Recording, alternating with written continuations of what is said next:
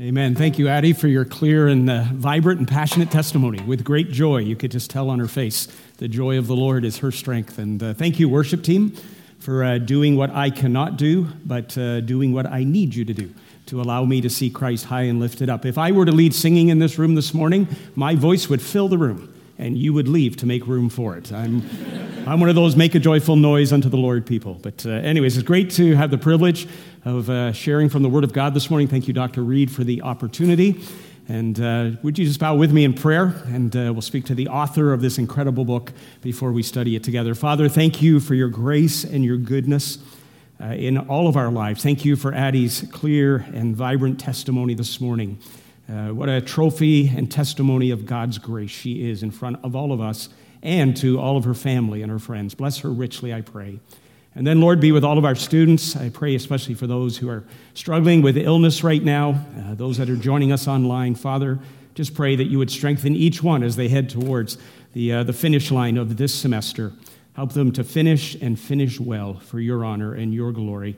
Bless all of our faculty and staff. Thank you for them and their investment in the hearts and lives of all of our students. And now, our Father, we have the privilege of spending some time together in your word, and I pray that by your Spirit, you would speak to our hearts, and we would have the desire as we leave not merely to be hearers of the word, but as your word says, we are to put it into practice. So guide us by your Spirit, we pray. We love you. We give you thanks in Jesus' name. Amen. While competing in the marathon in Mexico City in 1968, John Stephen Akhwari of Tanzania cramped up due to the high altitude of Mexico City. He had not trained at such an altitude back in his home country. At the 19-kilometer point of the 42-kilometer race, there was jockeying for position between some runners, and John was hit. He fell, badly wounding his knee and actually dislocating his knee joint. Plus, his shoulder hit hard against the pavement. He, however, kept running. Imagine running with a dislocated knee. He ended up finishing last among the 57 competitors who finished the race. 75 of them had started. The winner of the marathon finished in 2 hours, 20 minutes, and 26 seconds. John finished in 3 hours, 25 minutes, 27 seconds, 65 minutes later than everybody else, than the winner of the race. There was only a few thousand people left in that large stadium, and the sun had already set. A television crew was sent out from the medal ceremony to when word was received that there was one more runner who was about to finish. As he crossed the finish line, a cheer came from that small crowd. He was later interviewed on television, and he was asked, "Why did you continue running?" He said this, "My country did not send me 5,000 miles to start the race. They sent me 5,000 miles to finish the race." And he did finish. Going long, staying strong in our walk with the Lord. And that's my heart and passion for my own personal life and for all of you this morning, that we would stay strong and we would go long in our journey with Jesus. As I read John's story, automatically my mind went to Hebrews chapter 12 and verse 1, where it says, "Therefore, since we are surrounded by such a great cloud of witnesses." Who are those witnesses? All those who are listed in what I call the Hall of Fame of faithful people in Hebrews chapter 11. All those people who've gone before us and set for us an example of what it means to walk by faith and not by sight. People who fixed their eyes on Jesus, and they ran with perseverance the race that had been marked out for them, and we are commanded to do the same. I believe as we look into God's word this morning, as we consider living with that long look and with staying strong and going long, our desire should be to guard carefully 4 things in our personal lives. There's many things we should guard, but this morning in our time together, I want to share with you 4 things that we all need to guard. These are things I strive to guard in my personal life in order to finish and finish well as I journey with Jesus. Number 1 is this: we need to guard carefully our everyday walk, or guard our ways. Turn with me in your Bibles to Ephesians chapter 5. Ephesians chapter 5 and just verses 15 to 17. Listen to what Paul says here as we consider the need to guard our ways or guard our walk. Ephesians 5, beginning in verse 15, he says this: "Be very careful then how you live, not as unwise, but as wise, making the most of every opportunity, because the days are evil. Therefore, do not be foolish, but understand what the Lord's will is. What are the words Paul starts these back in verse 15 with? Be very careful how you live. One translation says, walk circumspectly. Probably not many of you used the word circumspectly in your vocabulary last week. It's an old English word. We don't use it much anymore. But that word, that translation really helps us understand the translation I read from where Paul says, be very careful how you live. Circumspectly is a compound word. The first half of the word is circum. It's where we derive our English word for circumference. Now, are you smarter than a third grader this morning? Do you remember what circumference is in math class? It's the distance, what? Around the outside of a circle. So keep that in your mind. The second half of the word is the word spectally. It's where we derive our English word for spectacles. Today we call them eyeglasses. These eyeglasses, for me, since I was age 4, help me to see clearly. When we arrived in Canada, when we immigrated from England, as a 4-year-old, about 1 week into our time here, I was taken into the hospital and had delicate eye surgery done because this left eye was weak and it tended to wander. And it's still weak. I just got new prescription glasses last week, and they help me to do what? To see clearly. If I were to take these eyeglasses off right now, all of you would look incredibly fuzzy, but every one of you would have a good-looking twin sitting to my left and to your right. It's fine in a setting like this. It's really good when you're counting attendance in church, but it's not so great when you're driving down the 401 during rush hour, and my eye tends to wander. But these eyeglasses, like for many of you, help me to see clearly. So what is Paul saying here about being very careful how you live? Before you make decisions in your everyday life, where you're going to go, what you're going to do, what you're going to watch, what you're going to read, how you're going to use the resources that God has blessed you with, every aspect of our lives, literally look all around you before you make those decisions. Take care in those decisions, even the little decisions. And Paul goes on to say here in our passage, which is very helpful, he says, not as unwise, but as wise. If you had a young person come to you and say, where do I find the wisdom of God for my daily life? Where would you point them? To the things of the world? I would hope you would say, go to the Word of God. Because it's in the Word of God that we find the wisdom of God for our daily lives. Then it's interesting, he goes on to say, therefore do not be foolish, but understand what the Lord's will is. And I remember often as a youth, young adults pastor, students would come to me and say, I want to know God's will for my life. And of course, what are they thinking at that point? They want to know the future. And my response would always be, in order for God to direct you towards the future, you've got to be willing to do what God has already told you to do. Where would you point them if they want to know the will of God? Well, I hope you'd also say, to the Word of God. Because it's in the Word of God we find the wisdom of God for our daily lives and where we find the will of God for our daily lives. I learned to drive on an old car. It was a 69 Plymouth Fury. If you look that up, it's a big boat of a car. And it had no power steering. Many of you in this room have never experienced that. My parents also had a 1970 Chevy Impala. I preferred to drive that car because it had power steering. You could just do this. But they only let me drive the 69. And with that car, if you wanted to turn, you couldn't do this. It was hand over hand. Some of you older people, you remember that. Okay? And you had to be moving in a direction in order to turn those wheels. And it's exactly the same in our walk with the Lord. As we consider living our lives in such a way and we guard our daily walk, we've got to be willing to do and go in the direction that God's already taking us, which is in obedience to the truth of God's word. And then he can direct us. And I love I believe it's in the Psalms where it says, the steps of good men, good women are ordered by the Lord. Don't worry what you're going to do with your life. Just be concerned about who you're going to be as a follower of Jesus. Our son came home one time from grade 5, 10 years of age, came home from public school, and he was in tears. And he said, we had a career day at our school today. And career days are great. Different people come in and talk about their various careers. But he said at the end of the day, they said to us, you really need to start really thinking and knowing about what you're going to do with the rest of your life. That's a lot of pressure for a 10-year-old. And he came home in tears and he says, I have no idea what I'm supposed to do with the rest of my life. And we said to him, son, you don't have to worry about it. Just worry about who you're going to be as a follower of Jesus. And then what? The steps of good men, good women are ordered by the Lord. And you, as you consider your future, be very careful how you live. The value of the Word of God in your everyday life. One of my 5 core values for my personal life is to be saturated by the Word of God. And I strive to do that each and every day, to immerse myself in the truth of God's Word. Make it a part of my everyday life. Allow God to speak to my heart and teach me. I don't do it perfectly every day, but that's something I strive for.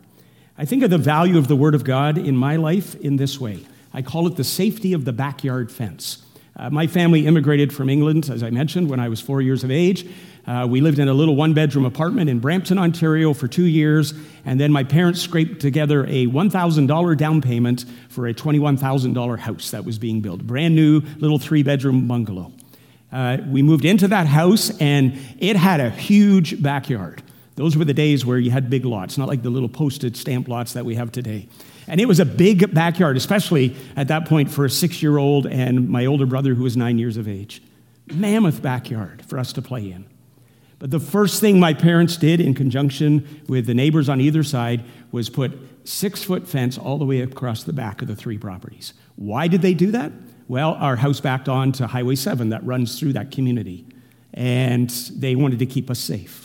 Then they put 4-foot fences down the side with 4-foot fences up to the side of the house with gates on either side.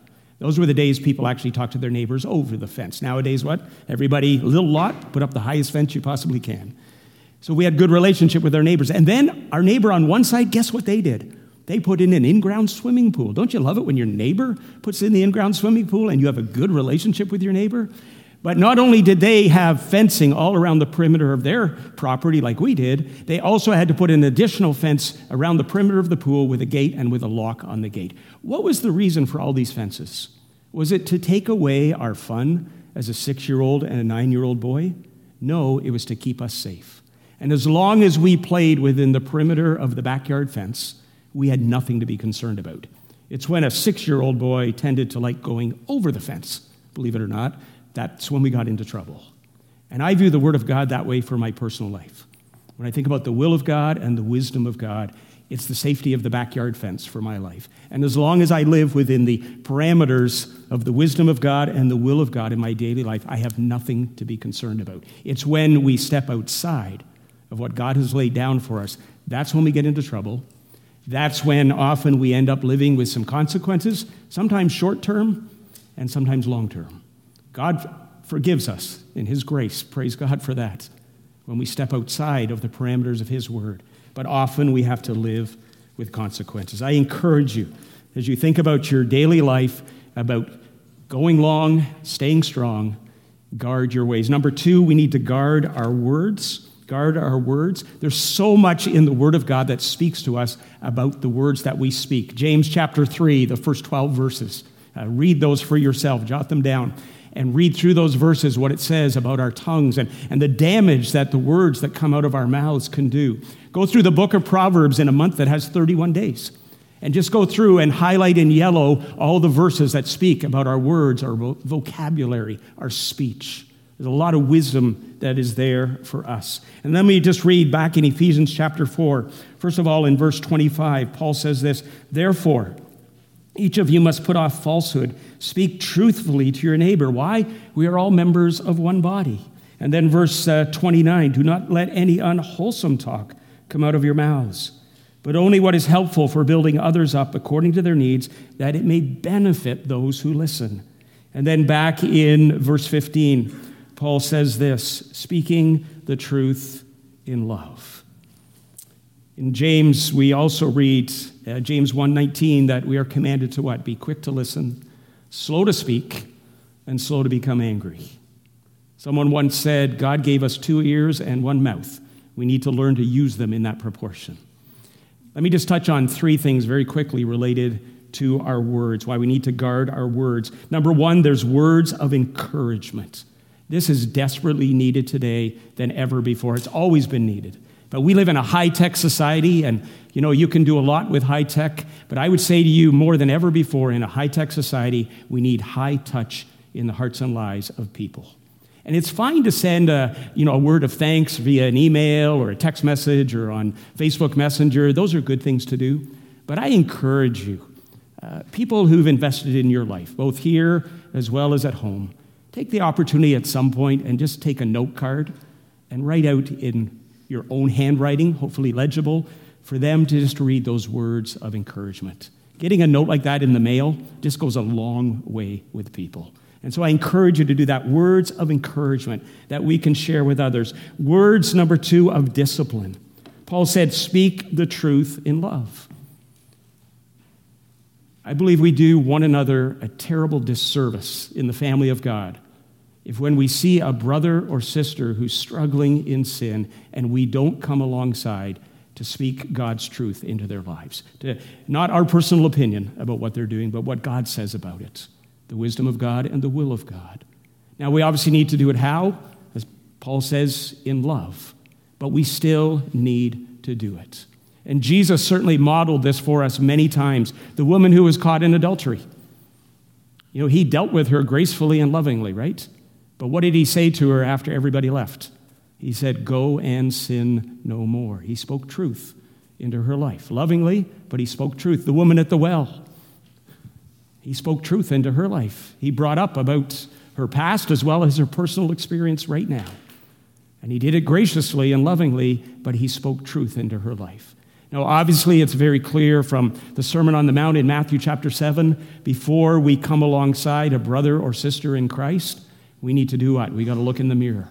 Before we can do that delicate spiritual surgery of taking that speck of dust out of a brother or sister's eye, we have to look at ourselves and make sure that beam of wood coming out of our own face is dealt with, that we are right with the Lord.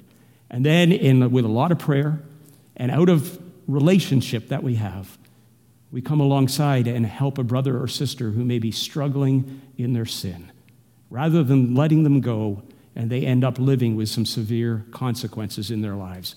Remember, as a youth or young adult pastor, I did that often. I had people come to me in my life over the years and speak truth into my life, and I am so grateful that they were willing to do so. And then lastly, words of direction to help instruct and lead those who are already doing what is right, to help them move further down the road in their walk with the Lord Jesus Christ. And those are the wonderful conversations you can have. You already see someone who's growing and maturing in their faith, and you just simply come alongside because of the relationship you have, and you can help provide words of direction. I love 2 Timothy 3:16 and 17. Again, speaks to us of the value of the Word of God as we speak it for ourselves as well as in the lives of others. All Scripture is what? Given by inspiration of God. It's profitable. It's been what? So the man of God, teaching, reproof, correction, and instruction in righteousness. So what?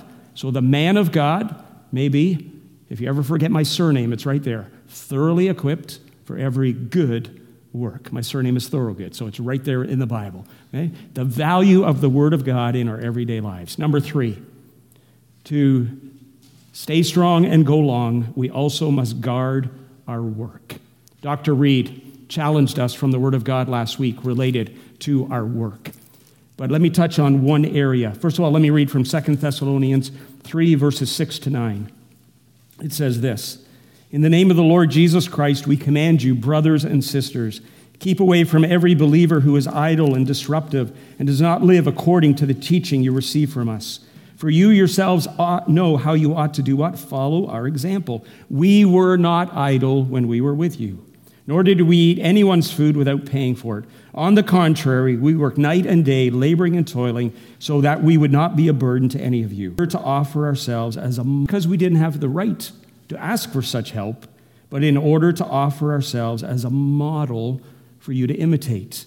And then one of my favorite 2 verses in the Bible, 1 Thessalonians 4, 11 and 12, it says this, make it your ambition to lead a quiet life, to mind your own business, and to work with your hands, just as we told you. Why? So that your daily life may win the respect of outsiders, and so that you will not be dependent upon anyone. Our example in the workplace is huge. For most of you in the room or online, your workplace right now is your schoolwork. And that's an example. Just by the way you do that work, and you work hard at it, for the glory of God. That's an example, one, to your fellow students, but it's also an example to those who don't yet know Christ. And maybe you have a part-time job, whether here on campus or off campus. The way you do your work can be a huge example to those who need Jesus.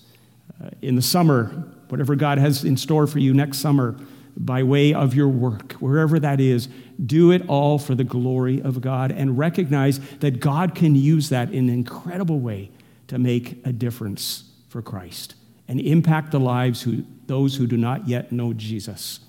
To pay my way through Bible college, and certainly it was much less expensive than you pay today, my parents, who were unsaved, said, if you're going to go to that school, then you need to have all the money in the bank.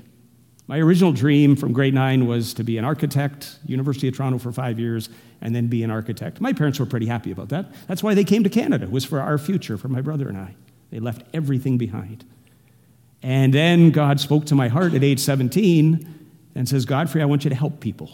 I didn't know what that meant, so I went and asked the interim pastor at my church at that point. He said 2 things. Number 1, I think you should go to Bible college. He didn't give me any other choice. He just said, I think you should go to Central Baptist Seminary in Toronto. And then he said, have you been baptized? I said, no, nobody ever told me I was supposed to. I'd been a Christian for 7 years. So he said, next Sunday, you're going to get baptized. By the way, in church, if you're serving with people, don't just assume people know everything about what they're supposed to do. So I showed up on that baptism Sunday. I didn't bring a towel. I didn't bring a bathing suit. Those are the days we wore the big gowns, like the choir gowns into the baptism tank. Nobody told me. Now, they rounded up a towel, but they certainly couldn't round up a bathing suit. So I got baptized with my underwear on underneath that gown. And of course, afterwards, I got to put those back on. So I wrung them out as tight as I could, and they were still damp, but I went back and sat in the service. I remember him saying and speaking to me about God's call. I didn't really fully understand that, but he said, God has spoken to your heart about this. And I wasn't sure how I was supposed to help people, but I knew I was supposed to follow the Lord's leading and go to Bible college. So my parents said, you got to make money. That first summer, right, out of high school, you only got 2 months. Well, every summer, God provided for me an incredible place to work. For 2 summers, I was a customs clerk for Canadian General Electric. And then for 2 summers, I was a sanitary engineer. I was a garbage man. People at church would ask me, hey, how'd your week go? I'd say things were always picking up. About 20 tons a day, actually, of garbage. That's what I did. And I remember, especially when I was working at the works department as a garbage man, the first day I showed up was the first day all the summer students came. And they hired a lot of extra employees during the summer, grass to cut and, roads to fix and garbage to be picked up. And they didn't actually call us the summer students. They called us the summer stooges because it gave them about a 4-month break. See, the garbage man, instead, those were the days where you rode on the back of the truck.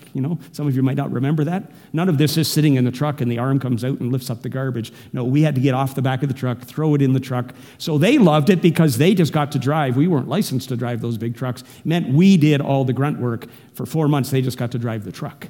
When we left, they were very disappointed. But on the first day, they asked us all, where are you going to university or college? So there was University of Toronto, Sheridan College, and I said Central Baptist Seminary. Well, they'd never had anybody at the works department who worked at Central Baptist or went to Central Baptist Seminary. They said, what is that, and what are you going to do? So I told them it was a Bible college. I'm learning more about the Word of God, and I'm probably going to be a pastor or a missionary. So from that day forward, they didn't call me Godfrey, they called me Padre. That became my nickname at the works department. Never used my name. And I realized, though, in that context, and they knew from day one who I was and where I stood, that was my opportunity to witness to those individuals. And God gave me incredible opportunity. I like to play baseball. Most of the men on the works department played baseball, just slow pitch. And the works department and, the firefighters and the police and the ambulance drivers, the paramedics, they would play in these tournaments every summer for a number of weekends and just raise money for local charity. So I like to play baseball, so I joined the works department baseball team. We met after work 4 days a week for practice, and then on Saturdays we played in these tournaments. So I went to the first practice. It was great. Afterwards, all the coolers come out. You know what's in the coolers, right? But do you know what they did that very first practice? And I didn't even ask them to do this. So I still wanted to stay. I choose not to drink alcohol. That's a personal choice. So out comes all the beer, and guess what was in one of those coolers for Padre? Again, I didn't say anything. It was a can of Coca-Cola. They thought of me.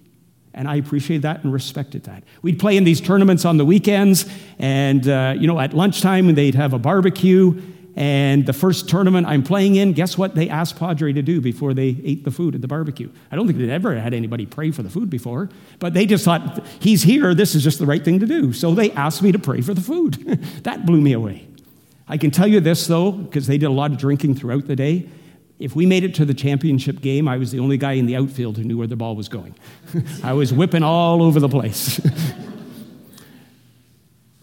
After I graduated from Central, I served 2 years as a full-time intern in my home church there in Georgetown. And I remember I would keep in touch with the guys at the works department. If you dropped in with a box of donuts, you were a hero. But many of them, even over those 2 years, they would reach out to me when they were struggling, believe it or not, with their marriage. I'm only 21 years of age. Now, I can't give them marriage counseling, but I could point them to the truth of God's word, what the word of God says about their marriage and about their family. And they would be reaching out to me to meet together for a coffee. The last Sunday of my internship, I had the opportunity to preach in the morning service. Unbeknownst to me, and the church was fairly full, except the front rows because it was a Baptist church. Unbeknownst to me, 8 of those men at the works department, with their spouses and with their children, showed up for church. And of course, they had to walk all the way down to the front and sit in the front. And let me tell you, the people in our church, you could see I was sitting up on the stage, some of the looks on their faces. Why are these men? They had a bit of a reputation in town. And it wasn't good. And yet they showed up for church. And it just hit me, the way we do our daily work. We are called to be what? Ambassadors for Christ. God's left us here for a greater purpose. After we were saved, he could have chosen to take us right home to heaven. But he hasn't. He's left us here to be ambassadors for Christ. And in that passage in 2 Corinthians 5, we are entrusted with 2 things as ambassadors. What are they? The ministry of reconciliation and the message of reconciliation. We don't save anybody, God does. But God delights in using us, even in the way we just do our daily work, to win the respect of those who do not yet know Christ. What's the ministry of reconciliation? I call that the clear, visual demonstration of your faith in Jesus. What is the message of reconciliation? It's the concise verbal declaration. A clear visual demonstration and a concise verbal declaration. And both are absolutely vital. But ultimately, it's not enough just to give the clear visual demonstration. Because faith comes by hearing, and hearing by what? By the word of truth, by the word of God. So ultimately, we have to speak the gospel as well. We live the gospel, and we speak the gospel. And it's my prayer in my personal life and for your life that we would live our lives in such a way as ambassadors for Christ, representing Christ and his kingdom here on earth, that God would give all of us ongoing incredible opportunities. I love what Paul says in Acts chapter 20. Just let me read verse 24. I've preached through this passage before. It's where Paul calls the leaders of the church at Ephesus to come down to Miletus because he was sailing, didn't want to spend time in Ephesus on his way back to Jerusalem, wanted to get there by Passover, calls the elders to come down, and he gives them some significant words that they need to take note of about the church. I call it a sermon saturated with significant statements. And in verse 24 is one of those statements. He says this, Paul says, I consider my life worth nothing to me.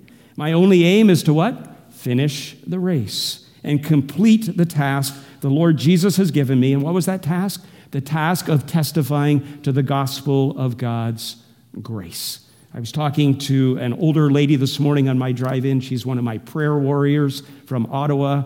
I call her pretty well every Tuesday on my drive-in. We have about 15 minutes together. She's praying for this time right now. I know that. And she said, I want to die with my boots on. She's such a passionate servant of the Lord Jesus Christ. And she wants to continue to testify to the gospel of God's grace up until her very last breath. Number 4, we'll land the plane here. If we're going to stay strong and go long, fourthly, we need to guard our will, or I would say guard our very souls.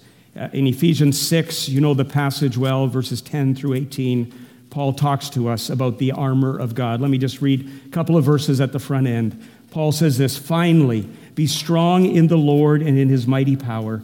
Put on the full armor of God so that you can take your stand against the devil's schemes. Our struggle is not against flesh and blood, but against the rulers, against the authorities, against the powers of this dark world, and against the spiritual forces of evil in the heavenly realms. Therefore, put on the full armor of God so that when the day of evil comes, you may be able to stand your ground, and after you have done everything, to stand firm."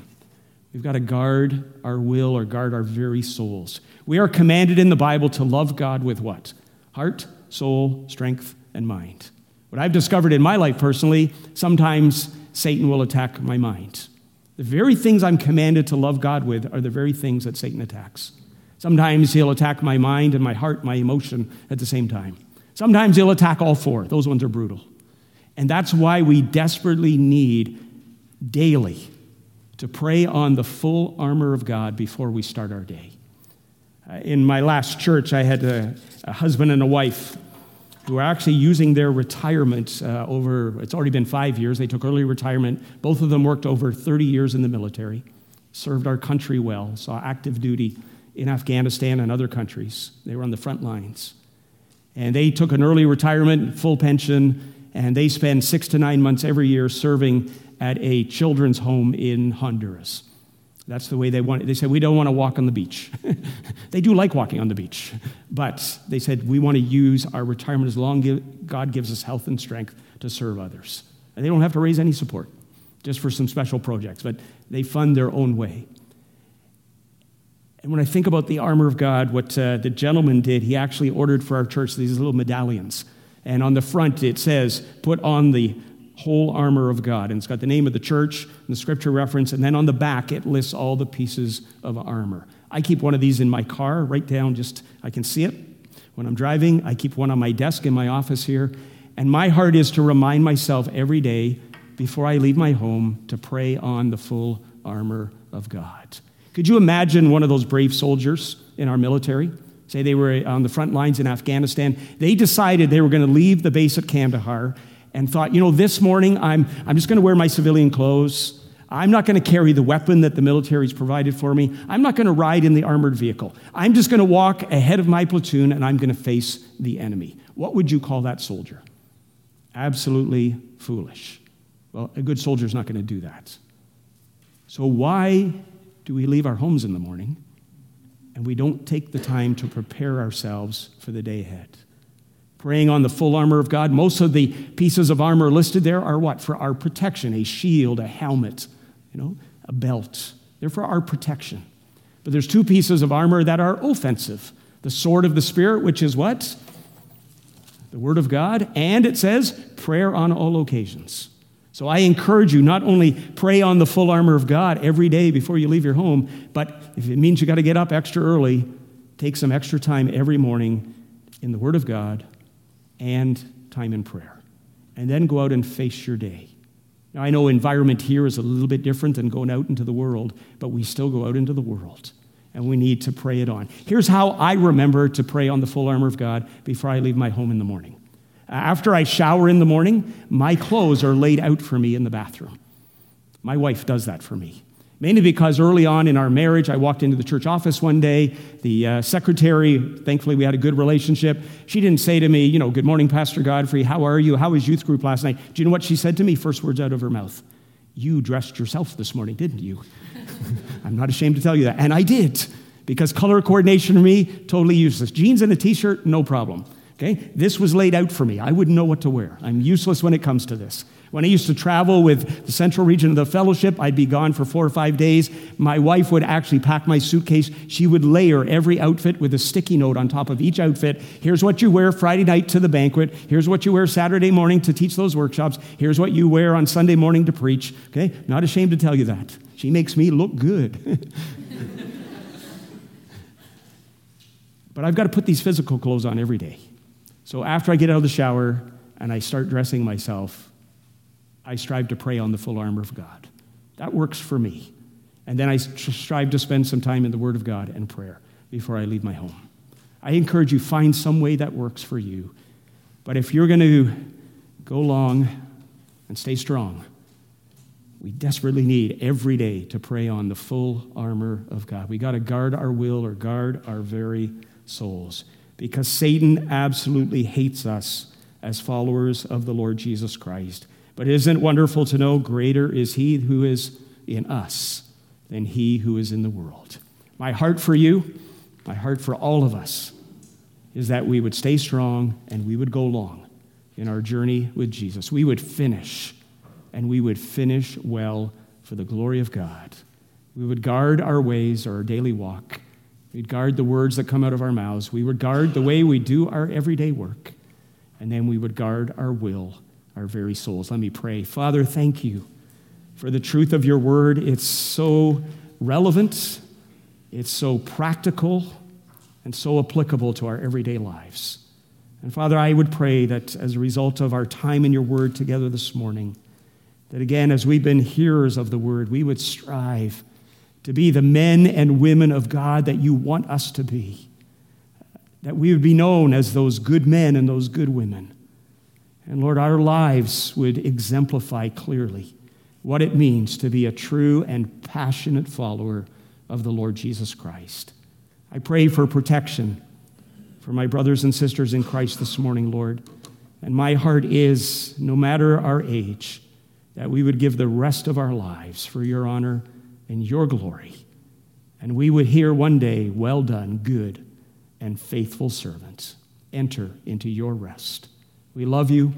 We give you thanks for your provision. In Jesus' name, amen.